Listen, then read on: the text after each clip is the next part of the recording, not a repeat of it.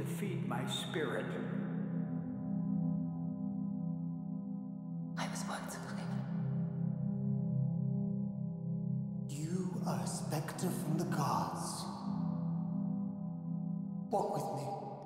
All right, you're listening to Wait You Were Mormon with Devin Brown. I'm your host, Devin Brown. And for episode 17, we've got the very lovely Emily Dane. She opens up about her conversion at 16, her mission experience in Brazil, coming home from that mission early due to her family's faith crisis, and much, much more. I think you guys will really enjoy what she has to say. And if you haven't already, why not check out www.waityouweremormon.com. It's an easy way to access all of the episodes and my social links, and it makes sharing one of your favorite episodes a breeze. And it's very easy to navigate on a phone, so that's always a plus. And as always, I appreciate everyone tuning in and helping to spread these stories. And if you're out there and you need to talk and you want to do it anonymously, please reach out. I'd love to talk. I'm here to listen, and I'd love to help you out wherever you are on your journey. Enjoy the episode.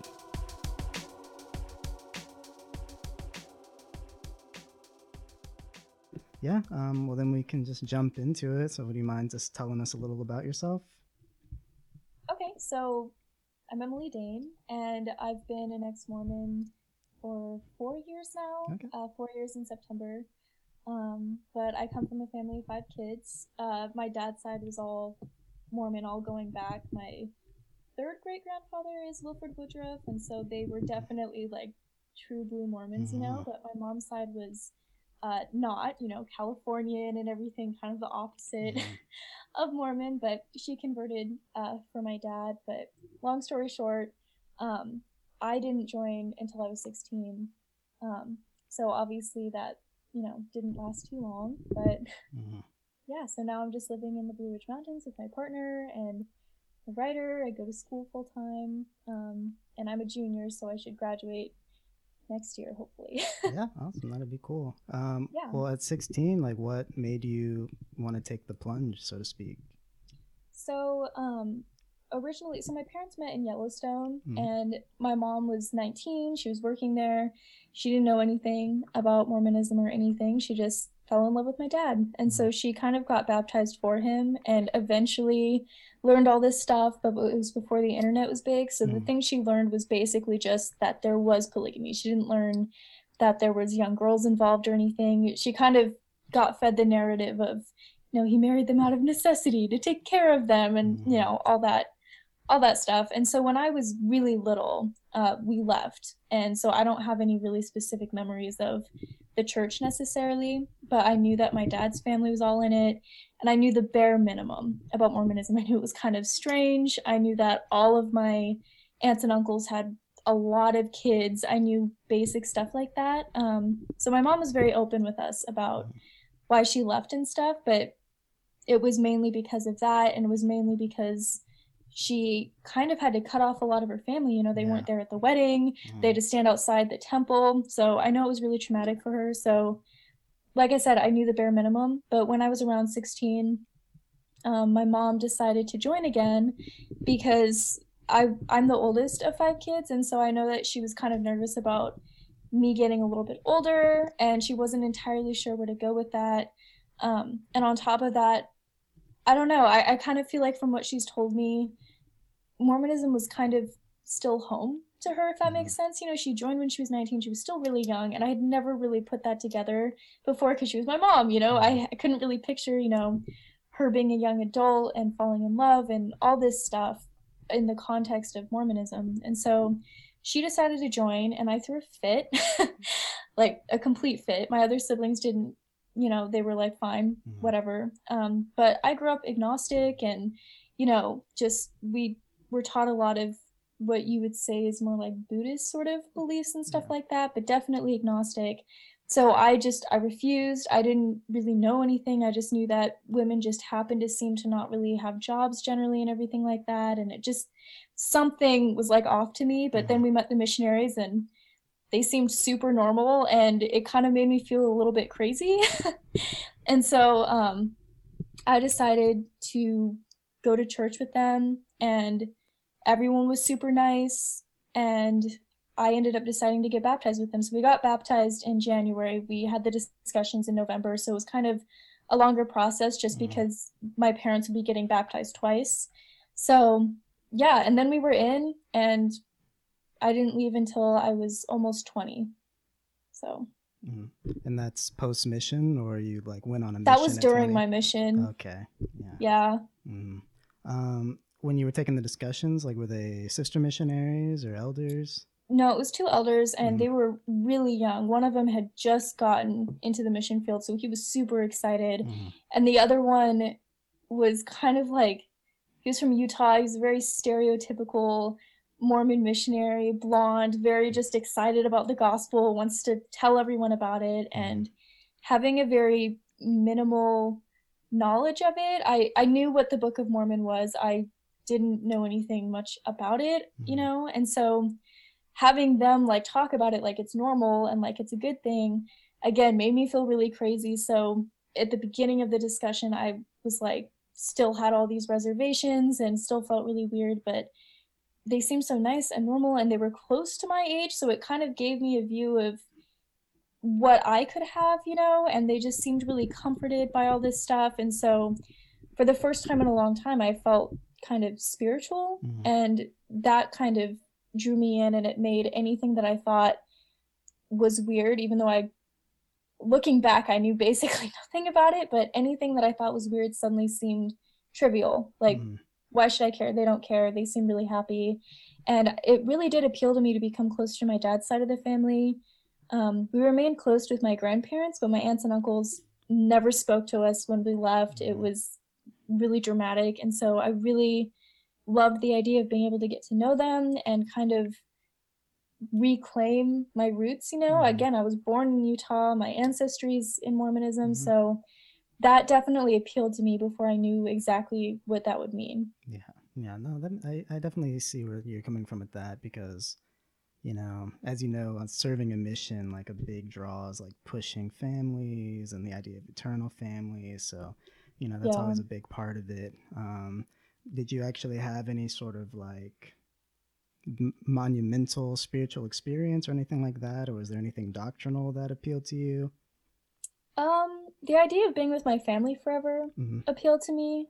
Before we joined, I know a lot of people are really scared of death or really scared of this idea of the afterlife. I never really had that. I know my siblings did, for sure. I know my mom definitely was, but I kind of had like a peace about it, you know? It just kind of felt like this is just what happens. But suddenly getting this alternative where it's suddenly, I don't know, like you just know, you know, there was never certainty about any of my beliefs. Again, it was very loose. It was very, you know, we could be right, we could all be wrong. You just don't know. And so suddenly just giving concrete answers, and the answers being, from what I saw, very hopeful, that really, really appealed to me. Because I hadn't realized before that the uncertainty bothered me with my lifestyle, but suddenly seeing so many people just so sure, you know, that they were going to have eternity to live with their families, just I wanted that, you know? No, yeah, absolutely. I know, just talking to people, a lot of those that did convert, I was surprised to hear that they had issues with like the idea of Joseph Smith. You know, was that ever an issue for you, or is that something that you accepted pretty easily since you kind of had more of a background? I thought it was really weird, honestly, just because beforehand I knew that Joseph Smith founded the church, and I knew he was young, but I didn't really know the whole, you know, the narrative that they tell about the first vision and everything like that. So during the first discussion, they showed us like a video of like I don't know, like actors playing it out, and I did think that was really weird. That was one of the few parts in the discussion where I felt really, really uncomfortable.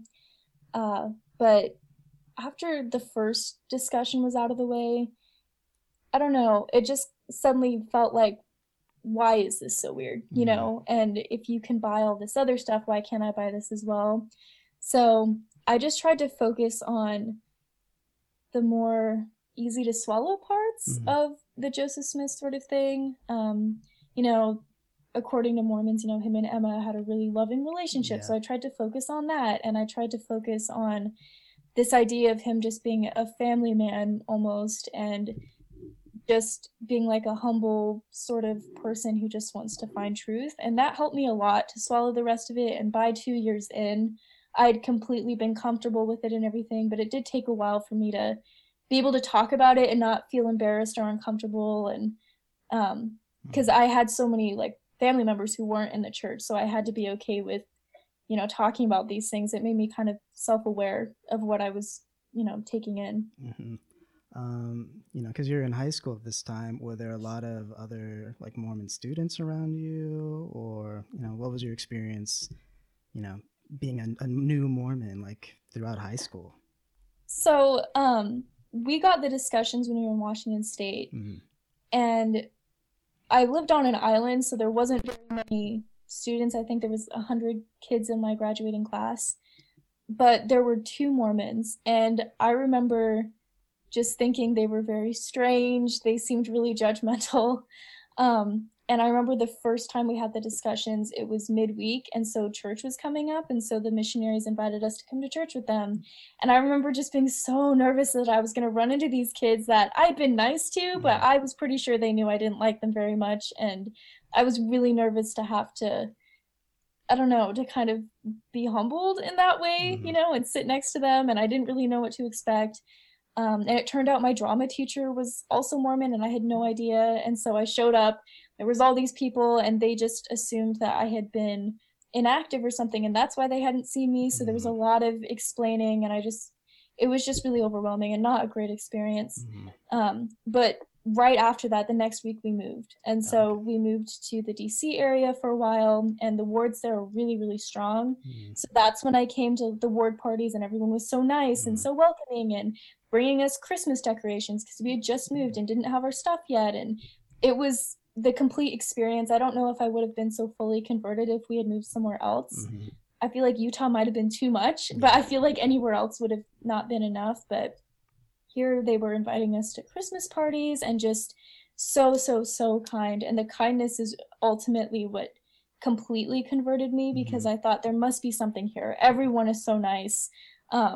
And it wasn't just our ward, it was the whole stake. We were going to stake dances, and it was so different than the school dances I was used to, you know? And so it was just kind of a nice change of pace, I guess. And then at that point, my junior year, we moved to Utah. And by then, that was a super different experience. But then everyone was Mormon. The entire school was Mormon. And I was considered the outcast because I was a convert and I didn't know as much as everyone. And I laugh with my sisters about this all the time. We felt like we had to use Google Translate with all the Utah Mormons because of all their slang and everything that they spoke about. So it was definitely a huge adjustment. But I think the DC time, I think we were there 8 or 9 months. That was ultimately what I was completely converted by the end of that. What made you want to serve a mission? So my grandpa, I was really, really close to him, my dad's dad. And he had served in Brazil when he was younger, and then served multiple missions with my grandma in Brazil as well, in the Sao Paulo area before they split up the missions and everything. And then later he served as mission president there, and he was just there at least, I guess, 5 or 6 times. He served there a lot. And so also some of my uncles served there as well. And 2 of the times when my grandfather was serving as mission president there, my aunts were like teenagers, so they came down with them. So Brazil was just a huge part of my family culture. And, you know, we'd go over to their house and there would just be Brazilian art everywhere, and they'd be speaking Portuguese, and it was just a big part of everything. And I didn't think I'd get called to Brazil, but seeing that and seeing just what it brought to my family culture, I loved it so much. My dad had served in France and Switzerland when it was one. He served in like the Alpine region, and so beautiful. And he has a huge family. One of his other brothers served in Paris. The other one served in Scotland. So they were going to really beautiful places. And I knew that I probably wasn't going to get to go to one of those places. I I don't know, it just kind of seemed like even if I didn't go to one of those places, it would still be an adventure. Mm. And when I was Mormon, I felt really bad saying that was the reason I wanted to go, was to explore, to get out no matter where it was. Hopefully it would be somewhere cool like Brazil or something.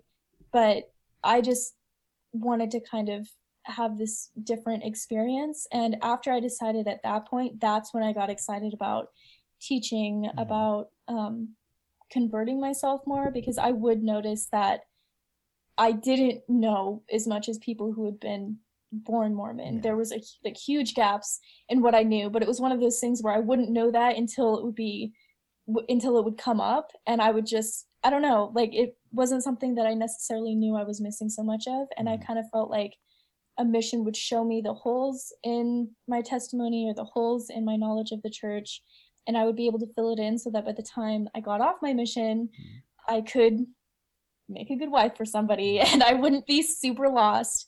And so it was kind of all of that, but the initial reason was just, it sounded exciting. I wanted to go. And before we were Mormon, I was really ambitious. I had so many goals and dreams. And, you know, when you join the church as a woman, you're immediately taught, you know, your goal is to get married. Your goal is to have as many kids as you can. Wanting to have a career is selfish. If you have a job, it should be on the side, you know? And so that was kind of taken away from me all of a sudden. And so a mission kind of seemed like an exception to that rule, even though it's not a job, even though it's not necessarily an ambitious thing. It was still something exciting I could do before I had to get married and settle down. So did you end up getting called to Brazil? I did, yeah. I went to Santos in Brazil, and I went to the CTM in Sao Paulo. And after that, Santos is the name of my mission, but it stretches right up to just south of Rio. So it's just that coastal region with like jungle hills. It's pretty remote. There's literally, Santos is the only city like sort of, it's still not a very big city, but it's coastal and beautiful. Everything else was very rural and jungle and beaches, and it was just so stunning. And most of my mission was up there. I never served in the city of Santos. I would just travel there every so often to see the mission president. But right towards the end of my mission, I was put in a more neighborhoody sort of situation. But most of my mission was served in like this really beautiful jungly area called Caraguatatuba, and it was my favorite. I miss it so much. So obviously you had like a lot of expectations about Brazil, you know, kind of growing up around your grandfather and stuff. Where you served, did it meet those expectations, or kind of how did it differ? So I think there were a few things. I didn't know Portuguese before I left, but I heard it all the time. So the Portuguese was probably the one thing that was exactly how I thought it would be. But the food was completely different than I thought. Before I left, I was trying to be vegetarian, and then I got there, and looking back, I'm vegan now. So looking back, I'm now used to like telling people, no, like I don't want that. You know, if I went now, I could say no to things, but not having known the language yet, being still uncertain about my diet and everything, I get there and it's, you know, meat and cheese and all this stuff in the CTM. And so that wasn't great. I wasn't a huge fan of the food in the CTM. I loved the juice. I loved all the fruits. But when I got out in the field, I was really shocked, since I was in a really poor area. We didn't have the meats and cheese. So my expectations were just kind of all over the place, you know? So I got to the field and it was whatever they could find, really. It was mainly beans and rice with whatever fruit they had growing. Sometimes we'd have like a coconut as well, but some of the families who live near the, like right on the coast, they would have fish with it. Sometimes there would be some sort of chicken organ. It wasn't like super great. It was usually like chicken hearts and stuff like that, which I was not a huge fan of. So I would just kind of mix it into all the beans, you know? And there was always salad. So it was, I guess, like the poor version of Brazilian food. And I preferred that to what I initially thought was going to happen when I got there. So that was good. And honestly, as far as the country itself goes, it was so much more beautiful than I thought it would be. I knew it was going to be stunning. I'd seen photos before, but I don't know, I assumed it would be more developed. And I get there and there's definitely development and cities and everything in Sao Paulo, but as soon as you get out, you're going through roads over like jungles and everything, and that's how you get to my mission. And then you get to Santos and it's just beaches, and then any other part of the mission is just paradise. And I just was completely caught off guard by that. I didn't expect there to be so many wild animals and beauty, and it definitely exceeded all my expectations in that sense. Yeah. When you were talking about like the food that you were having once you actually got to the mission area, I was thinking like I would have definitely taken that as like God knows exactly like what I need, and He's putting me in a place where I can have foods that I feel more comfortable with. Did you kind of feel that way? I definitely did. I feel like I wasn't that sort of Mormon before I left, but when I got to the mission field, what I would see now was like superstitious, but back then I just thought, oh, this is a moment where it's just strengthening my testimony. And again, having gone to the CTM and seeing that it was all like everything that I basically hated, like the one thing I would like besides the juice was occasionally they would have bread, and that was what I was eating. And then I get out and it just was like a 180. And so I definitely remember thinking that I'm just meant to be here. I'm meant to be in this specific area. And it made it easier whenever there would be chicken hearts or organs of some kind, because I'd be like, all right, well, God can't do it every day, And so definitely kind of on that sort of vein. Yeah, missions are a little different. Like, I was in Ghana, so we ended up eating, like food is a big part of Ghanaian culture. So it's, they live very communally in these compounds, and eating in large groups is very common. And so when you're coming around, people really just want to feed you. Was that something that was encouraged in Brazil, or did your mission president discourage having member meals and investigator meals? So that was actually really encouraged. My mission president, for basically the whole time I was there, I was on my mission for 6 months before I left. 5 months of those, my mission president was Brazilian. He came from the northeast of Brazil, and that's a very warm, welcoming area. They're very known for their hospitality, their kisses on both cheeks, very kind of what people picture Brazilians to be like, and so he encouraged, big meals and everything, which I think is why I enjoyed the beginning of my mission so much, because we were encouraged to hug, we were encouraged to kiss on the cheek, we were encouraged to organize community meals and everything, and also do a lot of volunteer work. When I talked to people who served in other places, they would occasionally do volunteer work, but it was mainly tracting, it was mainly teaching lessons. I taught lessons, but it was kind of almost on the side of volunteering and doing more community work. And that's actually how we got most of our investigators to come to church, was because we were out in the community and doing good and everything. And I loved that. I think it really said a lot about the warmth of that culture. The next mission president I had was a little bit more strict and said that, just go to the meal and get out as quick as possible so that you're tracting. But before that, it was like spend as much time as you can and just enjoy yourself and really soak up the culture. Yeah, that's definitely a preference, Yeah. for sure. So I'm glad you did have that good experience. But you mentioned, some places were a little more undeveloped. I know a friend of mine, she served in California, and I think she was bitten by like 3 or 4 dogs or something like that. God. Yeah, and it's just like, oh, it's horrific. Like, so definitely as a woman, like, did you feel safe? Did you feel secure in some of these places? So right when we got to the CTM, they sat all the women down and they gave us a big lecture that, we're in Sao Paulo. It's not the safest place, and we were in this place called Casa Verde, and it's this area that's really like not safe at all. Like Sao Paulo isn't safe, and then this area is like really, really bad. And so on our P days once a week, we were allowed to walk 3 blocks, and that was it. And even then, there was a lot of like run-ins and thefts and everything, but they sat the women down specifically and said, you need to be extra careful on P days, make sure that you take like bigger people with you, and generally they said that was going to be the elders. When I got out to the field and it was a lot more remote, that made everything feel so much safer because suddenly I wasn't in the middle of the slums, basically. I definitely had some run-ins. There at one point, I hadn't been out that long. I think I was out maybe 2 months. My Portuguese was still shaky, and we went to an investigator's house, and her husband had a huge drinking problem, and he got really aggressive when he was drinking.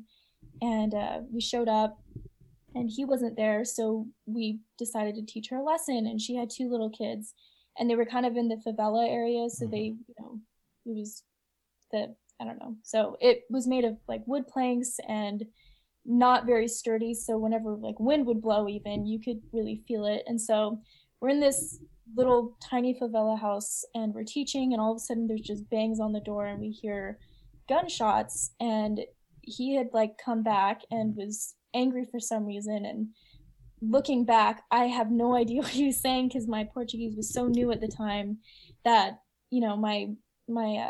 my companion was having to fill me in on what he was saying because I could understand if people were speaking, but I could not understand if they were slurring their speech or yelling, and he was doing all of that.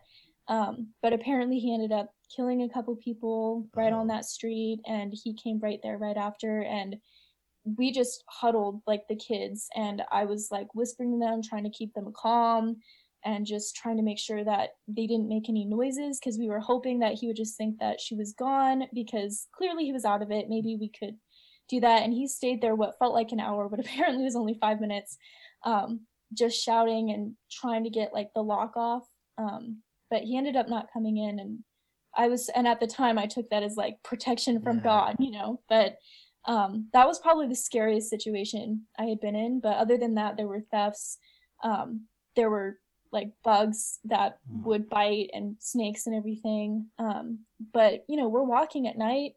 As a woman, I didn't feel super safe when I'd be in like the coastal area because if I went inland a little bit, it'd be fine because it would just be more rural and you generally knew people. But near the coast, that's where people kind of vacation. And so there'd be a lot of people going back and forth, and it's right on the way to Rio. So who knows who comes by, and there was a lot of instances where sisters were getting attacked or worse. So walking around it, I was fine until the sun would go down, and then I'd kind of be on high alert. But I kind of just always had faith that nothing would happen and that this fear was a test or something, which looking back that's really problematic, but that's just how I felt as a Mormon missionary. I mean, I'm scared, like, listening to you tell that experience. I'm like, oh, my gosh, that's definitely, like, not a small thing at all. But those experiences are always minimized. So, like, it sounds like word spread around the mission, like, when these things were happening, or were they kind of kept very on the down low? That specific thing was kind of kept on the down low, because we told the elders in our mission, because it was technically their area, but we were invited to come and teach because it was a woman and she was going to be home alone. So we let them know like what happened only because they needed to be aware of this, and they told us just not to tell the mission president because nobody ended up getting hurt that we knew. And so the mission president never knew about that, and whenever the mission president would know about sisters who were getting attacked and everything, especially along the coast, they wouldn't tell other people. The only way you'd find out is through other missionaries who would tell you kind of on the down low, or from members who would be like, hey, be careful. Like, that's honestly where I found out all of this stuff in my area was just from members, because they didn't care about, trying to make sure all the missionaries stay calm. They just wanted us to be safe. And so when they'd see us walking around at night, they'd be like, what are you doing? And we'd be like, we have to stay out until 10 o'clock and then we go in. And they thought we were crazy. So they would always, invite us in, have us teach them a lesson for the millionth time that week. They really tried to keep us safe. And I still keep in contact with a lot of those guys. Yeah, that's awesome. So aside from, those really scary experiences, overall, how did you feel about your mission? I actually loved my mission. It was really hard for me to leave it. Like I said, before I left, I had no idea where I was going to go. I thought maybe I'd go stateside. I just had no idea. So getting called there, of all places, it felt like I was coming home. I had never been, but just it having been such a huge part of my family, it felt amazing. It felt really good also to learn Portuguese after hearing it for so long. I finally could understand what people were saying. So it was a really rewarding experience to be able to communicate with my family members and to be able to communicate with Brazilian family members as well who'd married into the family and everything. And it just was really rewarding. And on top of that, it was beautiful. I've always been very adventurous. So on our P days, we'd go on hikes in the jungle and we'd go down to the beach. We were allowed to stand on the sand. We obviously weren't allowed to swim, but I loved just exploring and being out there and just completely being out of my element. Every single chance that we got, we'd be exploring, and we try to find an excuse for it to fit in with our tracting, but I always kind of felt like, if God sent me here, he wants me to explore it. So that's kind of how I justified that. But overall, even with the really dangerous and scary situations, and even with, the nights where I wouldn't feel very safe, it still had an underlying comfort to it. I still kind of felt like nothing's actually going to happen, and so that kind of cushioned the blow a little bit. But overall, it just was, I don't know, I still don't regret it. I'm really glad I went. I often regret joining the church, but I don't regret my mission, if that makes sense, because I feel like it shaped me a lot, and I really had a fantastic time. Everyone gets a little bit homesick, but I feel like overall I was just so in awe that I was there and that all this stuff was right in front of me finally, that it really made it easier to be away from home. Yeah, definitely. I had ups and downs, but similarly, I don't regret my mission. I feel like it ultimately made me a better, more mature person. And Columbus actually has a very large Ghanaian population, which is very cool. So I've been able to That's really cool. actually go to a Ghanaian restaurant, and just sometimes I'll be out and I'll just hear Chui being spoken in stores and stuff, and that's very fun. Where you are now, is there any sort of Brazilian population? Are you able to still utilize Portuguese at all? I use Portuguese very seldomly.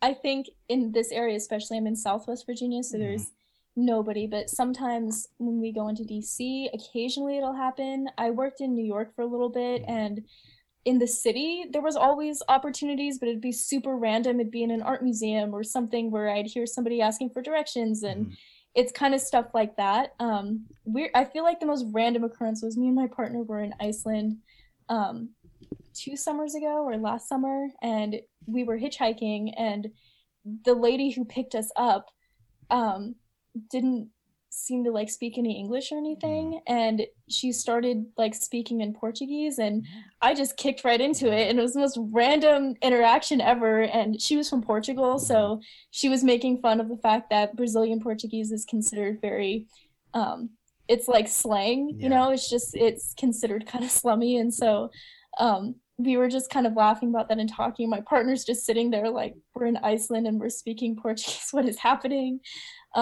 So that was probably the most recent time, honestly, and that was over a year ago. So hopefully someday I'll be able to use it more. I'd love to move back to Brazil or go to Portugal, or I know that places in Africa, they speak it. I would love to go and explore that area. Yeah, that's cool. It's cool that it's kind of like muscle memory. It just kind of pops right back in. Now, I feel like you came home early from your mission. Is that right?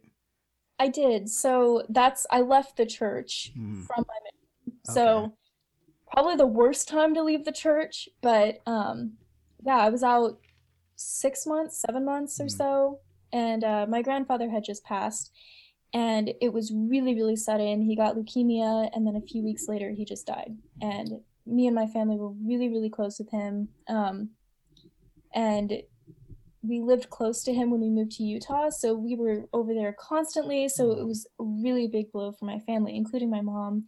I wasn't allowed to go home when he got sick, and he found out, he got sick, I was gone and everything. So we said goodbye over the phone. We weren't allowed to video chat. It was a really traumatizing experience. It was one really hard experience of my mission. But my mom took it really hard, and so they went to the funeral.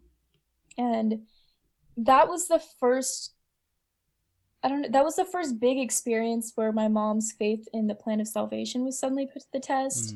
Before that, you can say even, you believe it and everything, but her stepdad had died when we had just joined, and she just kind of knew, faith is going to be a little bit rocky. On top of that, he was a non-member, so most of the funeral didn't involve people who were entirely sure of, what was going to happen. This was the first Mormon funeral where we knew the person, we were close with the person and everything. And again, I wasn't there, but apparently it was supposedly a really joyful thing for everyone else. They honored him, and certain parts of that are beautiful, but my mom was just devastated. My whole family, my whole immediate family was just devastated and just really traumatized by the whole thing. So I know that when they got home, my mom got on the church website and was just looking up about the plan of salvation, and long story short, ended up finding all this stuff about Joseph Smith.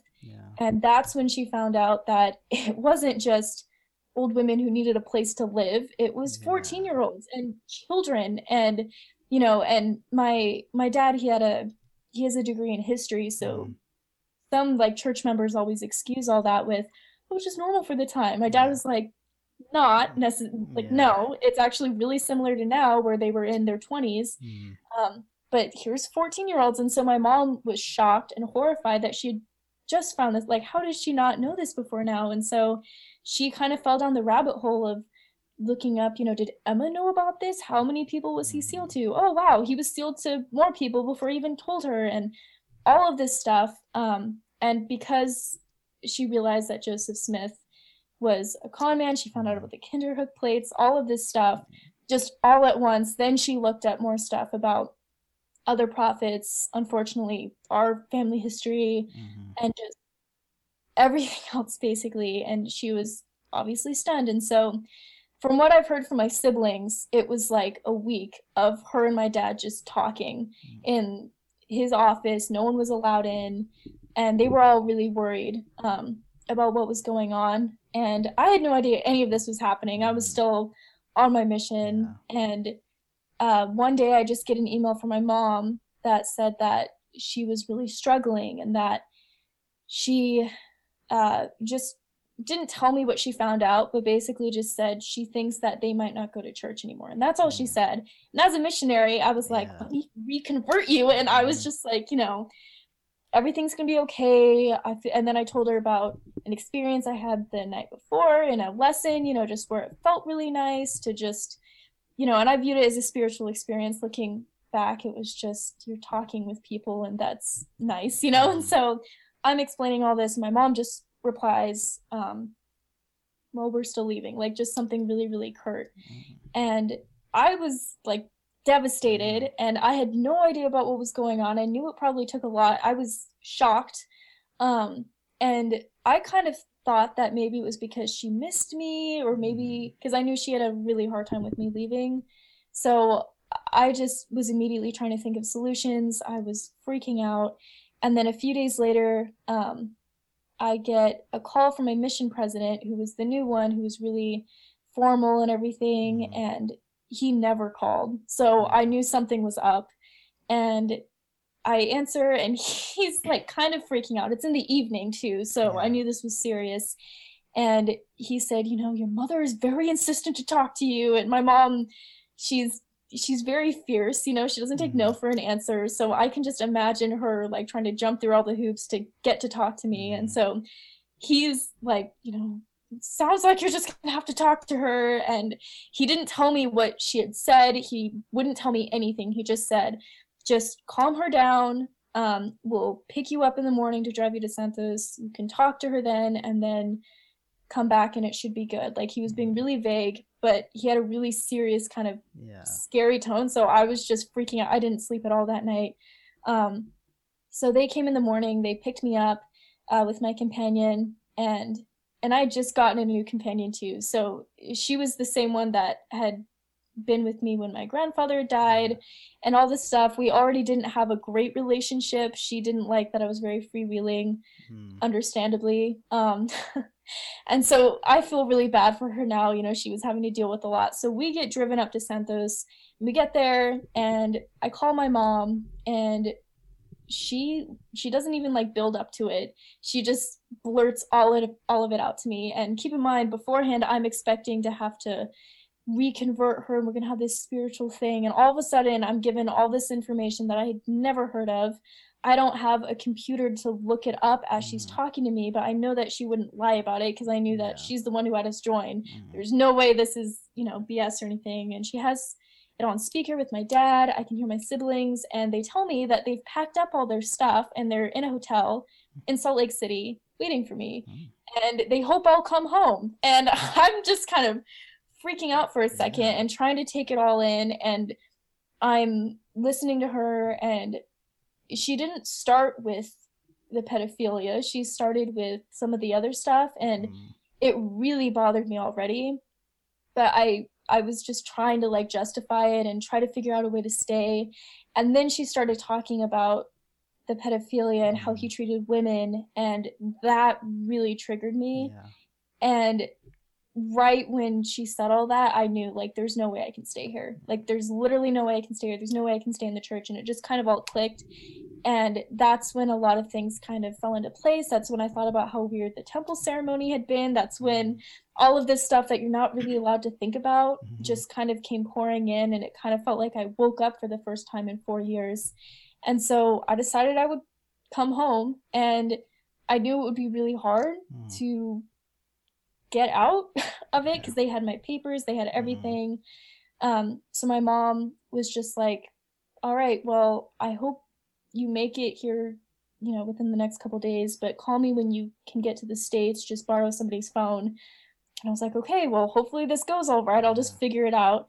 So I hung up and I went to my mission president, and I was just really short with him and was just like, I want to go home. And obviously he didn't take no for an answer. So he brought me into his office, and we were there for hours. He wouldn't let me leave. He had the door shut. He didn't let anyone come in. And I think part of that is just, you know, he had known my grandfather.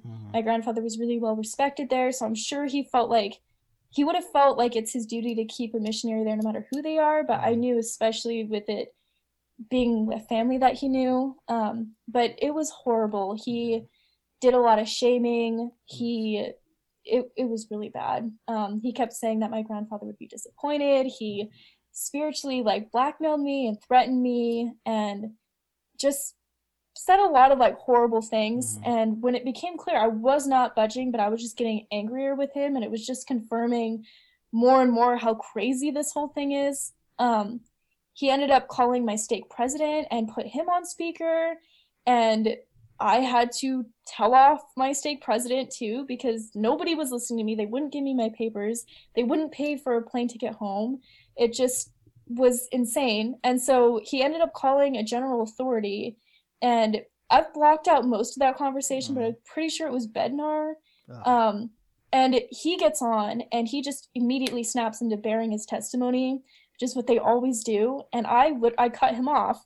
And I was like, I'm going home, and I'm just going to leave right now, and you guys are all going to be held liable for me if you don't help me get home. And I tried to be really insistent, and keep in mind, I'm still traumatized. Like, I'm having to act all tough and fierce and angry, and I am angry, but I'm mainly just sad and traumatized and knowing that I'm going to have to leave and figure my life out now, and what does this mean? And so it was really, really hard and awful to have to also justify it to all these people and insist and fight.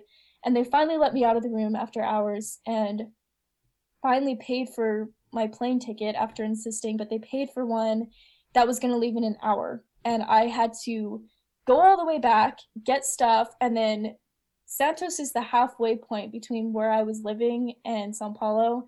And so I know they did it on purpose too, because I know there were other flights. It's a big airport.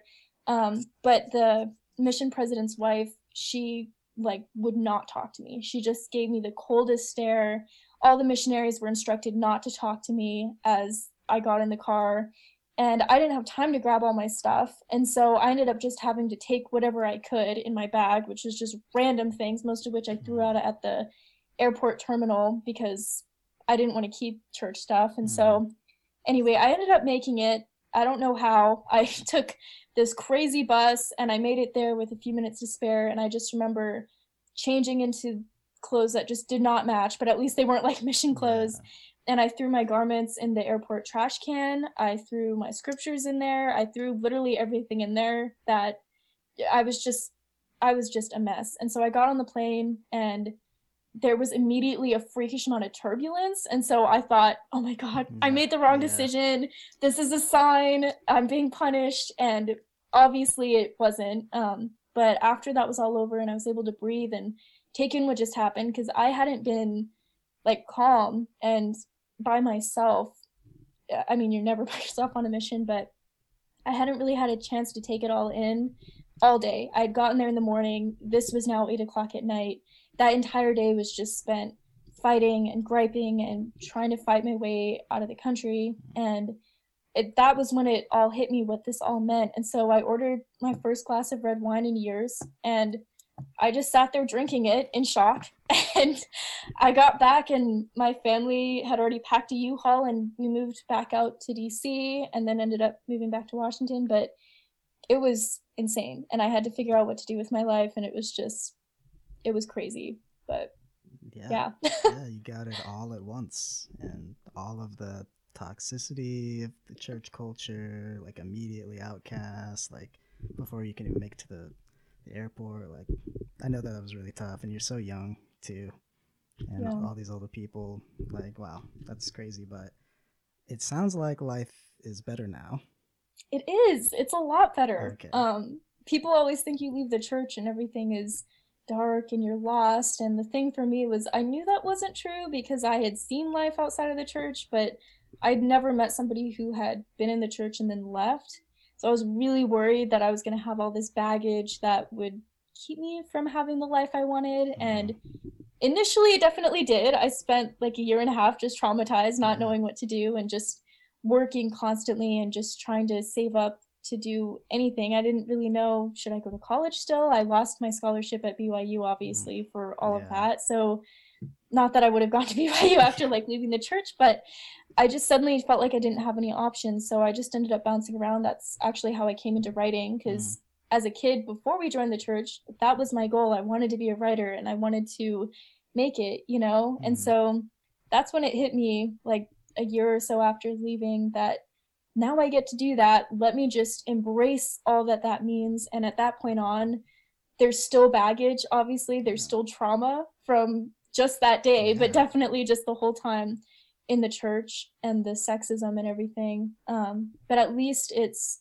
the life that I chose, you know? And so even with all the hardships and the baggage that I really wish I didn't have about the church, I'm really proud of the life I've made from it. And I don't feel lost. I don't feel like I'm in this dark space where there's no direction. It just feels really freeing. And I've always really appreciated that feeling, you know, but after being so stuck in a lifestyle that is very structured, and as a woman, I had like one option in life, like men, same thing, but with a woman, there's not even like a career choice or anything. And so it suddenly felt like I had just been given the whole world, you know, and I don't know.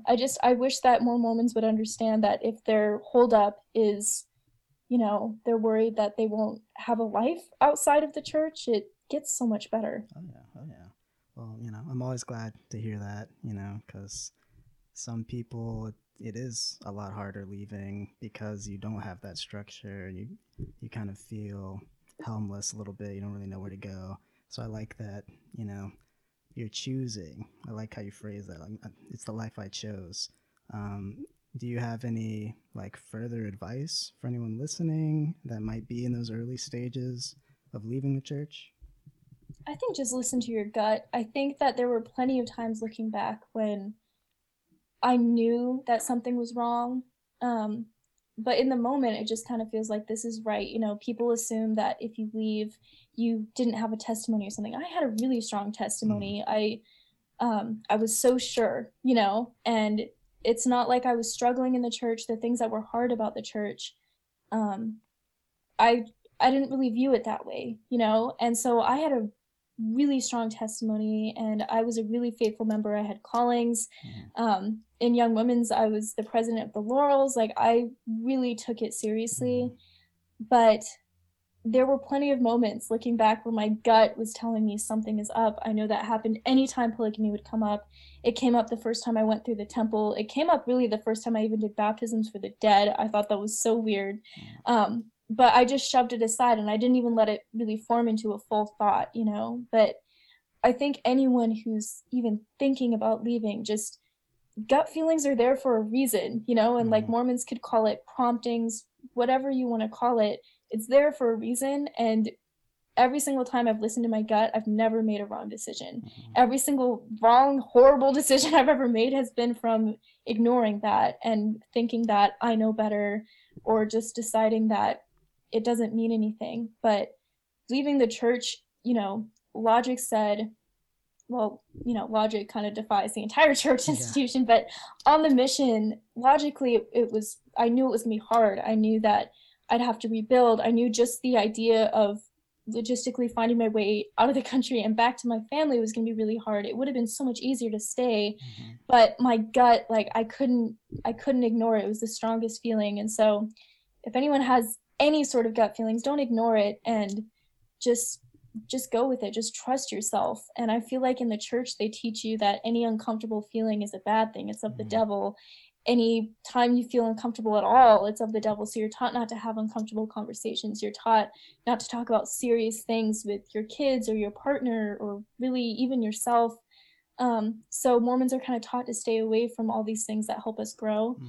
And so I know that whenever they do have gut feelings about things that are uncomfortable, they don't see it as a sign from God. They think of it as a test, like a temptation or something. And I would say, get that out of your head.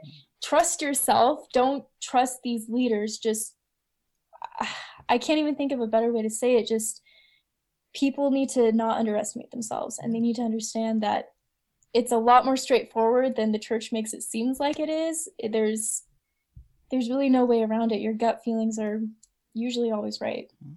I couldn't agree more. And we're about at an hour. Like I said, I don't want to hold you up too much. Is there anything I haven't asked that you want to get into? No, I feel like you covered it. It's just kind of been a wild ride with everything. But I'm curious, what made you end up leaving? I started having doubts on the mission, just going through like the Doctrine and Covenants, and then and then when that'll do it. Got home, and I was like supposed to meet my stake president. You know, I went to pick up my car. It was in like a mechanic shop, and you know, I'm still a missionary, so I had the radio off, and you know, I have all of these expectations in my head, like, you know, you're set apart before you leave. I'm expecting, you know, a similar sort of ordinance and spiritual experience. And then when I'm talking to my stake president, he just stopped me, and he's like, all right, well, you can just take off your tag. And I took it off, and he was like, well, you're not a missionary anymore. You can leave.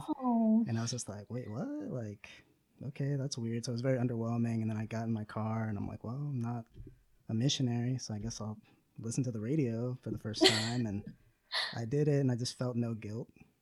And I was like, that's so strange. Like 30 minutes ago, I would have felt so much guilt for doing this.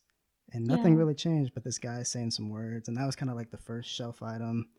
But it wasn't until I left Florida and went to Utah that I really just wasn't jiving with the church. It wasn't what I thought it was. It started making me want to do the research. So then I found the CES letter after about a year, and still felt like you, like, oh, I'm being tested. God is, you know, Satan rather, you know, is testing me. And so I just started kind of doing little experiments. Like every night I was like, okay, well, I won't pray before bed, and I'll just see how I feel. And that led to, well, I won't go to church, and I'll just, you know, see how that feels. And, you know, I realized that it was actually fine, and I was feeling fine. And, you know, before I knew it, it just kind of was it was a slower process. It wasn't like a grand exit or anything, but mostly it was doctrinal and social. Just not really Those are feeling, big ones. yeah, just not really feeling accepted in the Utah culture. And then just the more you learn, it's really hard to ignore it. I don't know how people can do it. For me, I couldn't do it. I couldn't either. I think honestly, there's just so much that I find out that Mormons do know about that I don't understand how you could pretend that that's okay. I know there's a lot of Mormons lately who are being called out on a lot of their racist policies, the fact that the Book of Mormon itself is super racist, just in its whole idea of erasing an entire people's real history, and anyway, I know that a lot of them already knew that, and they've just been justifying it with, we don't understand God. God is mysterious. Yeah. Our mortal ways could not understand, and I've never been that sort of person to be able to do that, so I am grateful that it was all at once, and it wasn't in Utah. I can't imagine having left in Utah and being surrounded by it still. It really helped that when I left, I was gone. My first job out of the church was at Starbucks. I jumped right in, and I think that would have been really hard. Yeah, definitely, because I had to stay. I was in school, so I was there for a few more years, but looking back, I was definitely extremely depressed. I was definitely angry for a long time. Yeah. I isolated myself a lot, pushed a lot of people away. But I'm better now, I'm That's much good. happier, It was good to get out. I think if you have the opportunity to get out of Utah after a big faith transition like that, that's definitely the move. It just helps not to be surrounded by it. No one's going to ask you about it. People probably won't even know what Mormons are really. No, so you could just start a whole new life. You can start fresh, and you can start making your own choices and finding out what you really like. And it gets better on the other side. That is a truism for sure. It really does. Yeah. Well, I really appreciate you coming on and chatting with me and sharing your story. I hope it was beneficial for you. It's always therapeutic to talk about it. But yeah, I really enjoyed this, and this will come out in a couple weeks, so I'll send you everything, and okay, you can give it a listen.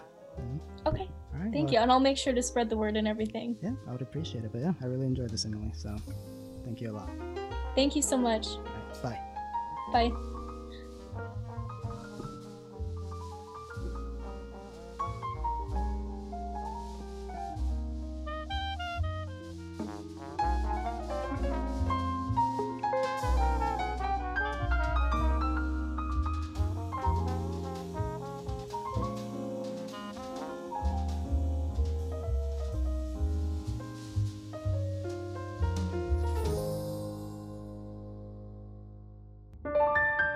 You've been listening to a Focal Point podcast for the Focal Point Cinema and Sound Company.